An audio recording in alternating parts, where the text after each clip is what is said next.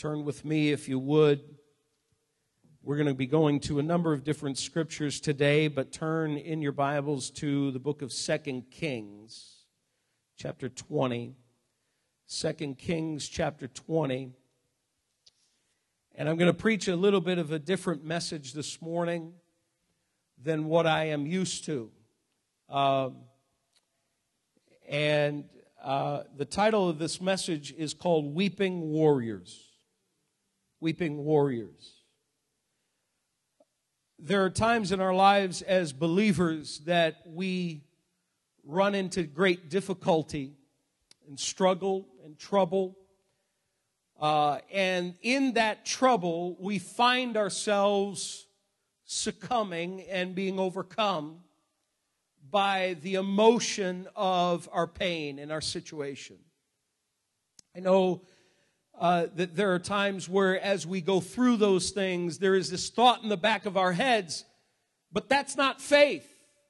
But I want to let you know today that faith does not ignore your humanity, nor does faith ignore the fact that God created you with emotion, created you with things that are to be touched by Him, used by Him.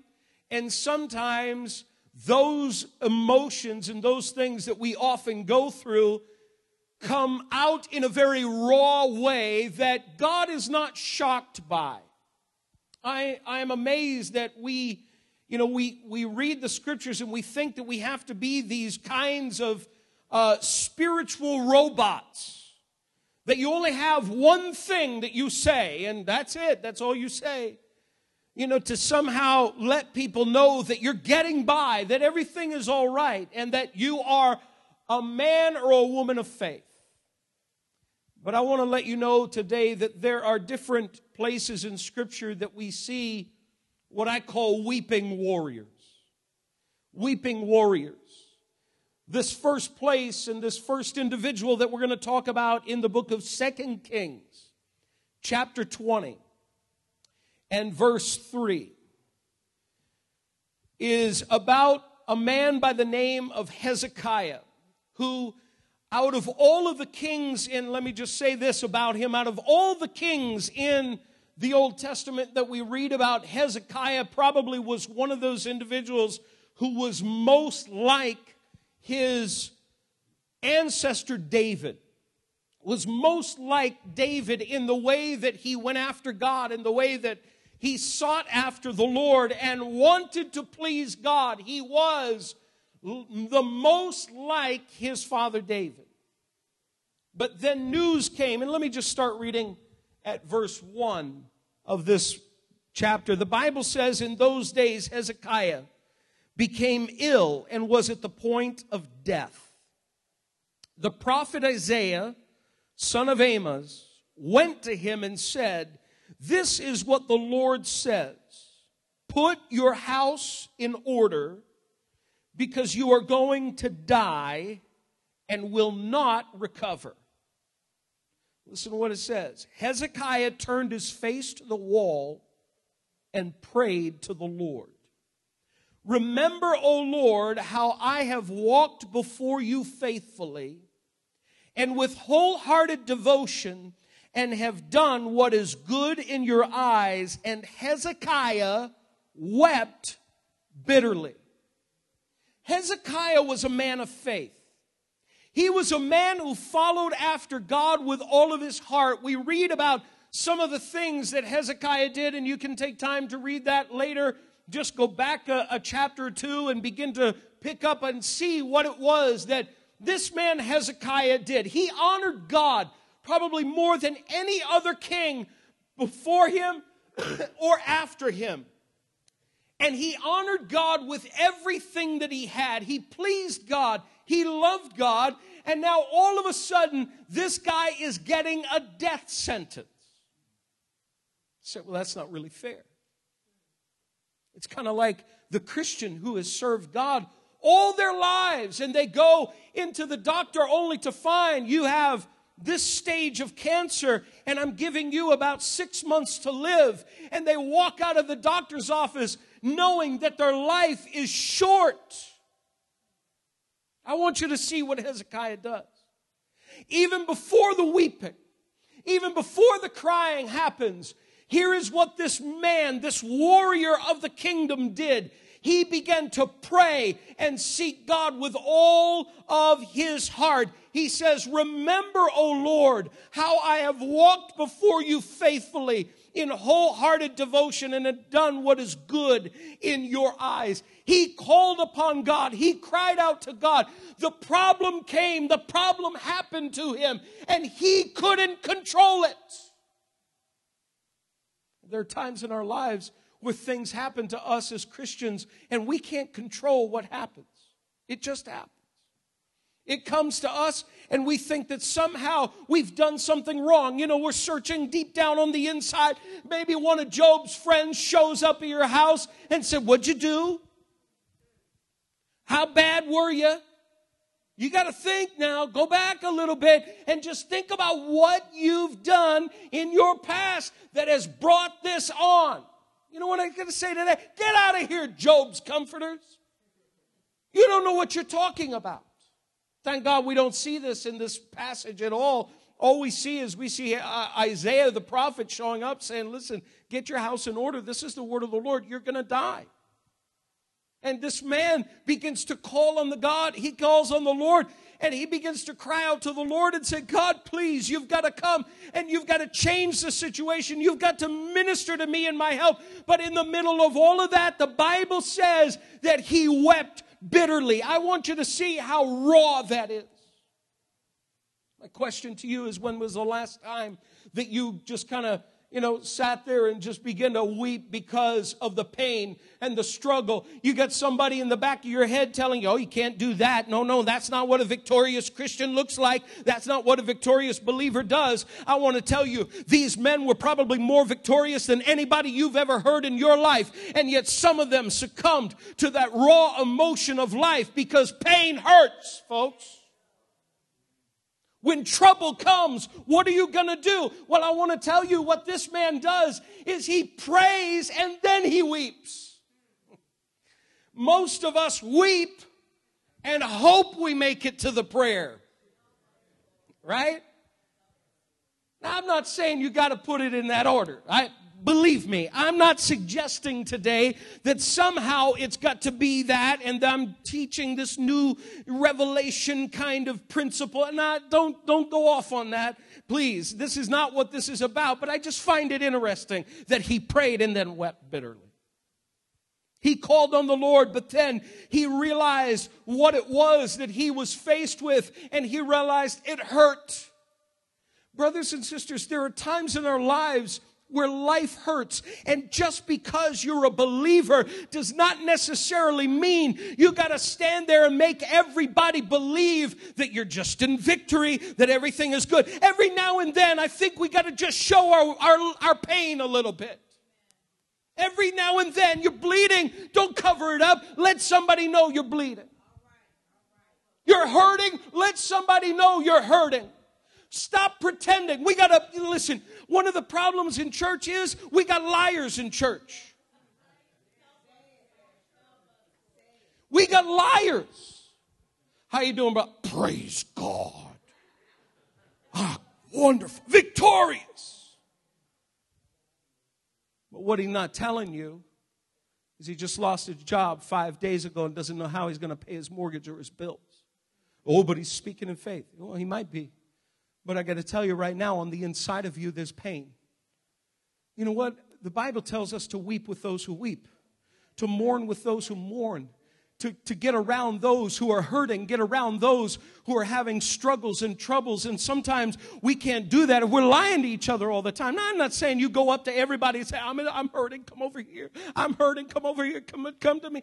We make it all about us. That's another part of the problem. But I'm saying here today is every now and then when the weeping comes and you can't stop it, it's all right to just let the church know that there's some pain going on, so the church can be the church and come up under you and help you and strengthen you and give you what you need in that hour to keep you moving forward. God has a plan for your life, and God had a plan for Hezekiah's life as well in the midst of his pain. We're not going to take the time to read it, but he prays. All of a sudden, God says to Isaiah, go back and talk to Hezekiah. Tell him I'm adding 15 more years to his life. Oh, hallelujah. 15 more years. He wanted God to change the situation. Now, there are a lot of varying opinions about those 15 years and what happened. But within that 15-year period, we see Hezekiah start to slip just a little. We have to be incredibly careful what we ask for. You see, because Hezekiah made not a kingdom mistake. He made a fleshly political mistake during those 15 years. Envoys from Babylon came at some point in the future. Came to Judah, came to Jerusalem. All of a sudden, Hezekiah is just so thankful and so proud of all the treasures that were hidden in the temple, that were there in the temple in Jerusalem. He swings the doors wide open for these Babylonian envoys, a.k.a. spies. He swings the doors wide open and shows them all the treasury of the temple. And do you know where that treasury was some years later carted away to? Babylon. When the people of Judah went into Babylonian captivity, they plundered the temple and carried it away. We cry and we weep, God, spare me, spare me, spare me. And yet it could be that somehow God is sparing us in the devastation from further devastation. I'm just saying, folks. I'm just saying. I'm not here telling you today that what you're going through, that, listen, don't pray and don't ask God for deliverance and don't ask God for help. I'm not saying that today. All I'm saying is this, is when you begin to weep and you begin to cry, know this, that God has your attention, that God cares very much about you. And when you pray, don't presume to know what God ought to do in your life. Don't tell God how it is that God ought to act in your situation, but instead say, Lord, you are sovereign. You are over my life. I'm going to trust my life into your hands. And whatever your choice is, Lord, I'm going to commit it to you. I'm going to give it to you, and I'm going to surrender all to you. I'm not going to tell you what to do because you are all wise. You are God. He gave in to the raw emotion of life. And brothers and sisters, I got to tell you that God understands that. He cares about that. And God came and He responded to his pain. God will always respond to your pain. He will always respond. He will always come into your situation and bring comfort and bring help and bring in your difficult situation to bring peace and bring about a resolution that will help you to keep moving forward. God is not looking to bury anybody. He is looking to help you to move forward in Him. Now, the next guy we want to talk about, go if you would to Jeremiah. Jeremiah chapter 13. We see a different kind of weeping warrior with Jeremiah. The first one had to do with just the pain of life, something that we're all familiar with. But Jeremiah was a different kind of a weeping warrior. He has been known to be called the weeping prophet. And there are a couple of reasons that he wept. First one that we're going to look at, we're just going to see in Jeremiah 13 and verse 17. The Bible says this, Jeremiah 13 and verse 17.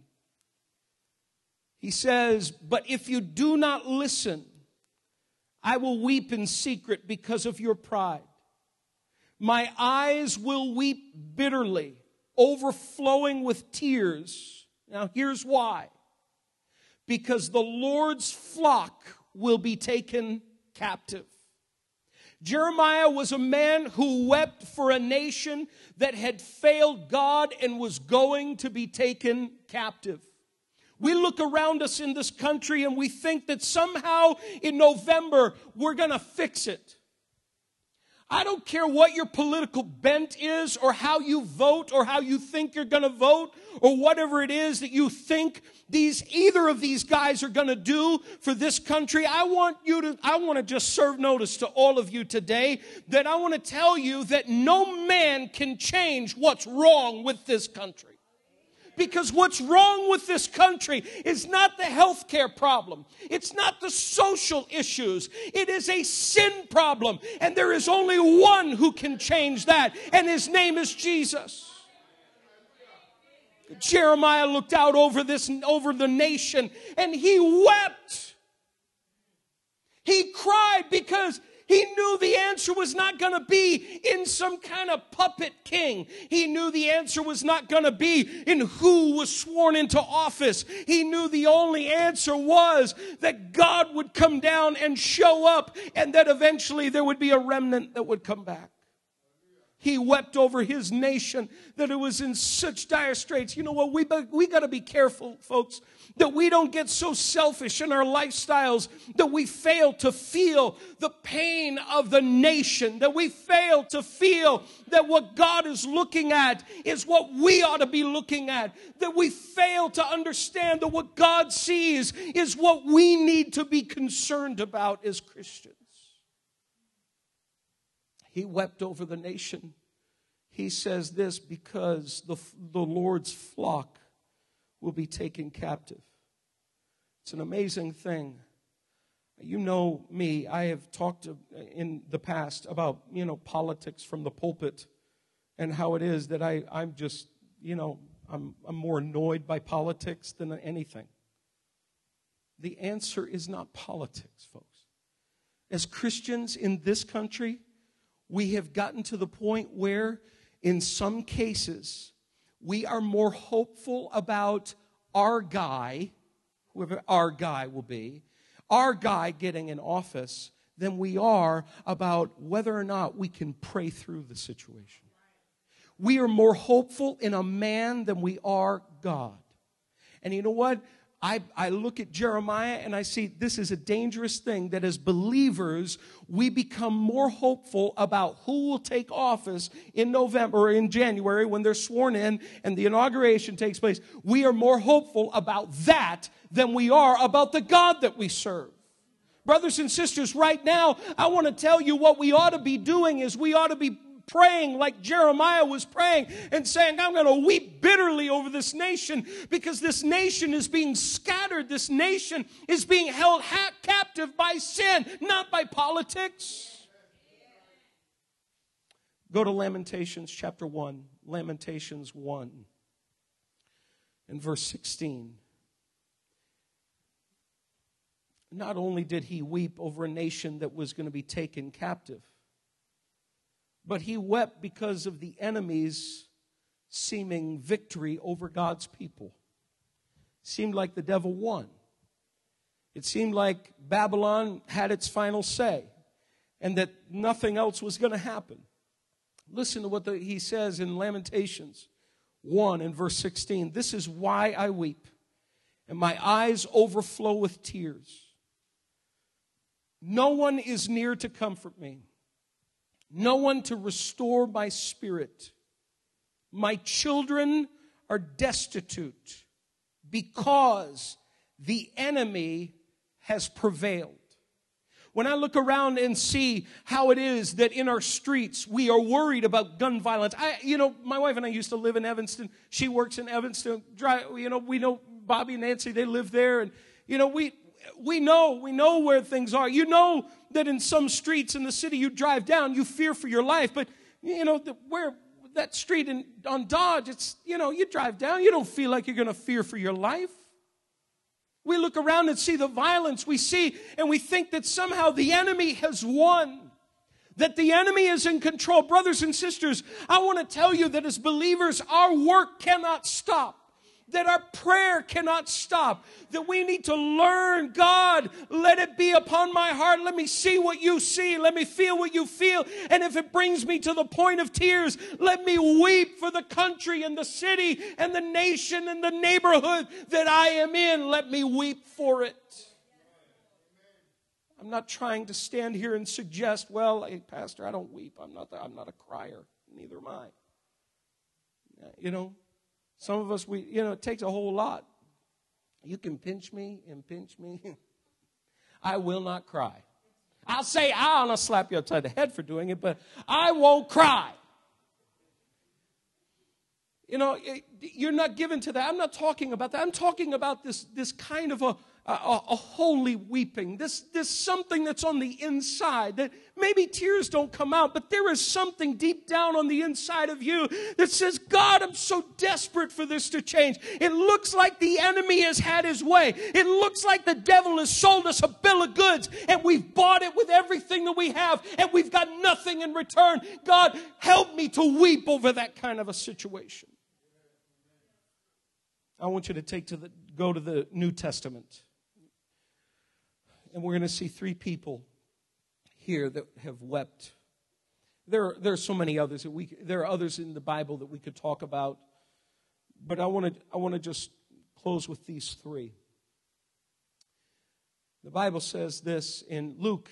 Go to Luke chapter 19. Luke 19.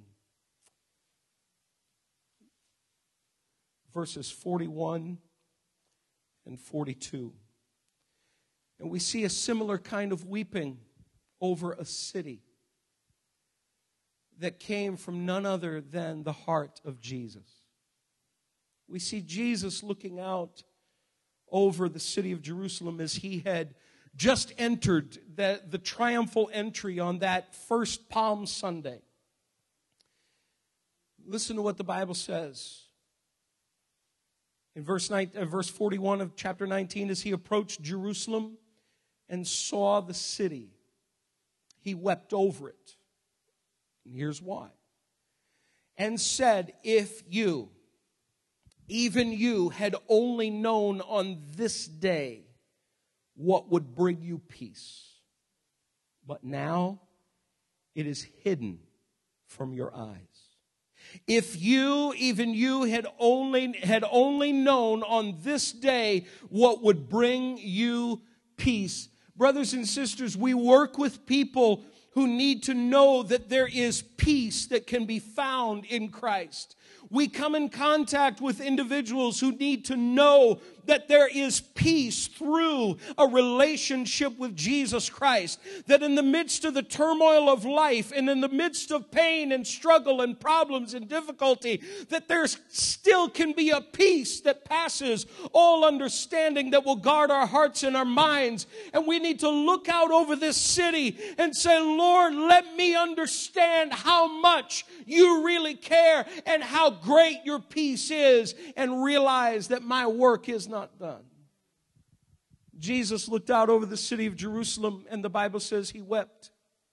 And ultimately it was because he saw that they did not get what it was that he came to do. He came to bring them peace. He was their peace, and yet they rejected him. They pushed him away. I don't need God. I don't need Jesus. I don't need what God has to offer. And there are people today who are running and they are trying to find some kind of peace and can't find it. And you and I sit here and we know what it is. God, help us to reach out to a lost and a dying world, that like Jesus, we would learn to weep over the city that we live in, because there are so many who need to know the peace of God. I want to tell you that the peace of God will be there to help any individual who will open up their hearts to Him and give their lives to Him. There is peace found in no other. There is peace found in no other situation, in no other pursuit in life. The peace of God can only come from God, but they can only receive it when they know about Him. And that, brothers and sisters, falls on us. Go now to Matthew 26. Matthew 26 and verse 75. We're going to see somebody else who wept.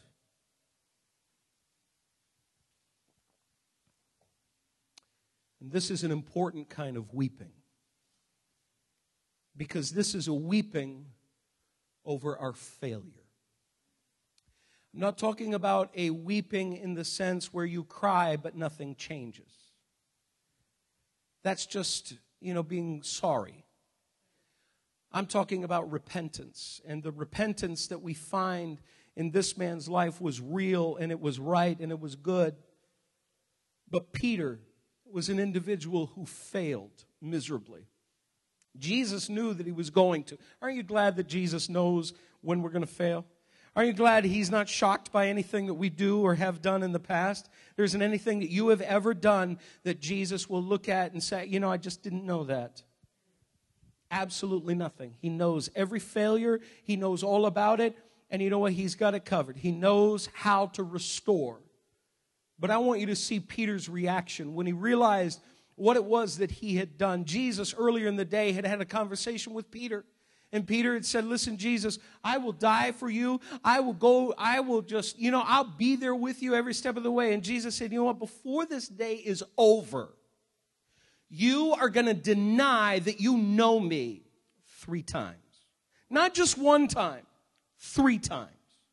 You're going to, oh, no, not me, Jesus. I'll go to prison with you. It won't be me. Oh, no, thank you. No, that's not me. You got the wrong guy. Here we are at the end. 3 times Peter denies. Verse 75. Then Peter remembered the word Jesus had spoken. Before the rooster crows, you will disown me 3 times. And he went outside and wept bitterly. I want you to understand this for a minute, because there are times in our lives where we just sort of glibly pass over our failures and our sins. Yes, I said sins, because on occasion, even as a believer, you sin. You give in to sin. And we kind of pass over and say, no big deal. Thank God for grace. Woo, grace. Grace is wonderful, but brothers and sisters, grace is not a license to keep doing the same nonsense you have done before. It is not a license for you to keep on doing the same junk and going to the same places and having the same situations as you had before. That's not what grace is for. But the Bible says here that Peter went out and he wept bitterly. He realized, Jesus, you were right. You were right. And the Bible says his heart was broken. He was torn apart on the inside. This big old fisherman who was known for putting his foot in his mouth and being a man who always just said the wrong thing at the wrong time. But every now and then had flashes of greatness. He was so torn apart. The Bible says he went out and he wept bitterly. Brothers and sisters, I want you to know today that how God looks at your sin and my sin when we give in to sin. We don't have to, by the way, but we do from time to time. How He looks at it is He is heartbroken. We need to share the same kind of heartbreak over our failures. I'm not talking about to the point where we're paralyzed and we don't come to God for forgiveness. You see, the wonderful news is in Mark chapter 16, we see Jesus saying after he had risen from the grave, we see Jesus saying to the women that he was talking to, go into Galilee and tell my disciples and Peter. He tagged on that and Peter to let Peter know that, look, I'm not mad at you. I want to restore you. We see in John, in the book of John 21, we talked about it recently, about following Jesus, how Peter was reinstated. And Jesus said, do you love me? Yes, I love you. 3 times. Because 3 times he had denied him. 3 times. Do you love me? Yes, Jesus. Oh, I love you.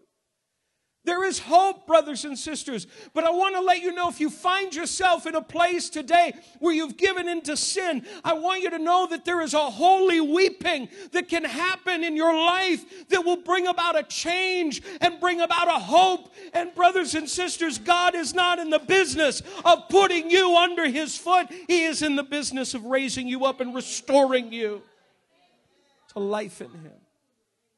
He wants to restore you. Peter went out and he wept bitterly. It was the beginning of something great in his life. It was the beginning of that repentance, that reinstatement that was going to happen just a few days later, sometime after Jesus had risen from the grave. Jesus was going to restore this man. And you know, the amazing thing about it is the denier stood up and was the man who preached the sermon on the day of Pentecost. When the Holy Spirit was poured out in his life, he didn't go back to denying. He wasn't cowering in a corner anymore, but instead the Holy Spirit empowered this man to boldly stand up, and he was the only disciple on that day. Well, there had to be just one voice anyway. Can't be many preachers standing up here preaching. We'd all be confused. Wouldn't get anything out of it. But he stood up, and he was the guy that opened up the kingdom to those who were there. Why? Because he understood that when he gave in to sin, he had to do something about it.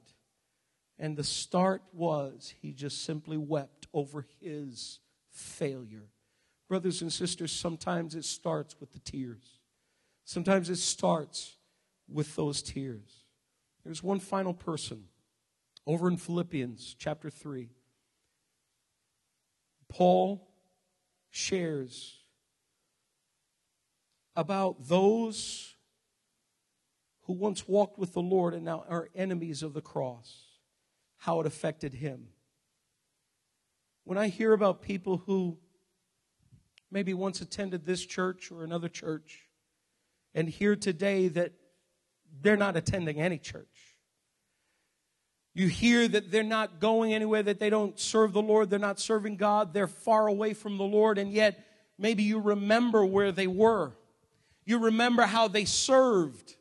I've known people in this church over the years that they have served in this body. They've been a part of us. They've been a part of the work here and moving it forward and keeping it going. Now all of a sudden, somewhere they're lost in the city. They're not going to church anywhere. They're lost. They're doing their own thing, living their own way, doing their own thing. Listen to what Paul says in Philippians 3:17 and 18. He says, join with others in following my example, brothers, and take note of those who live according to the pattern we gave you. For as I have often told you before, and now say again, even with tears, many live as enemies of the cross of Christ. That many live as enemies of the cross of Christ. Brothers and sisters, I cannot tell you how Paul was feeling in this moment. Paul wasn't looking at individuals who had bailed out on him and now are in the world saying, well, you know what, they better watch it. You know, sometimes we get this vindictive kind of attitude as though, you know, I hope God just judges them. Shame on us. Paul says, I tell you with tears, with weeping, that they are now enemies of the cross. I'm not out there saying, God, you better get them. You do what you got to do. You know how they served with me, and now look at where they are, the beasts. He doesn't do that. The Bible says, he says, I tell you even with tears, that they're enemies of the cross. Brothers and sisters, I want you to know today that God has a plan in store for every life. Whether this person has never come to know Jesus Christ as Savior and they are in the city hopelessly lost, never heard about Jesus, or if it's somebody who once followed the Lord and now they've been doing their own thing, God still has a plan. And God wants us as believers to learn how to cry out to Him for them and on their behalf. We might look and say, well, it's hopeless. I don't think anything is going to happen. But I want to tell you, the more we begin to weep on their behalf, the more we begin to intercede on their behalf, God can come down and change the hardness and break through the sin that's in their lives. And He can bring a hope, and He can bring a future for them, and He can change them and revive them and bring about a wonderful and mighty salvation. Oh, you know what? We get too wrapped up in where we are. We get too wrapped up in our own little lives. I was reminded this morning as I talked to Nancy how short life is. I was reminded today how in an instant your life can be snuffed out. I could be gone in an instant. We don't know what tomorrow holds, and yet we're so wrapped up in the little fine-tuning of our lives to hope, somehow we're trying to eke out a little bit of happiness. You know what? There are people who are lost today. There are people who are on their way to hell. I don't know what the state of this young man was who was shot. I don't know the condition of his heart. It's not for me to judge. But I know this. I know that he went into eternity. He has gone into eternity.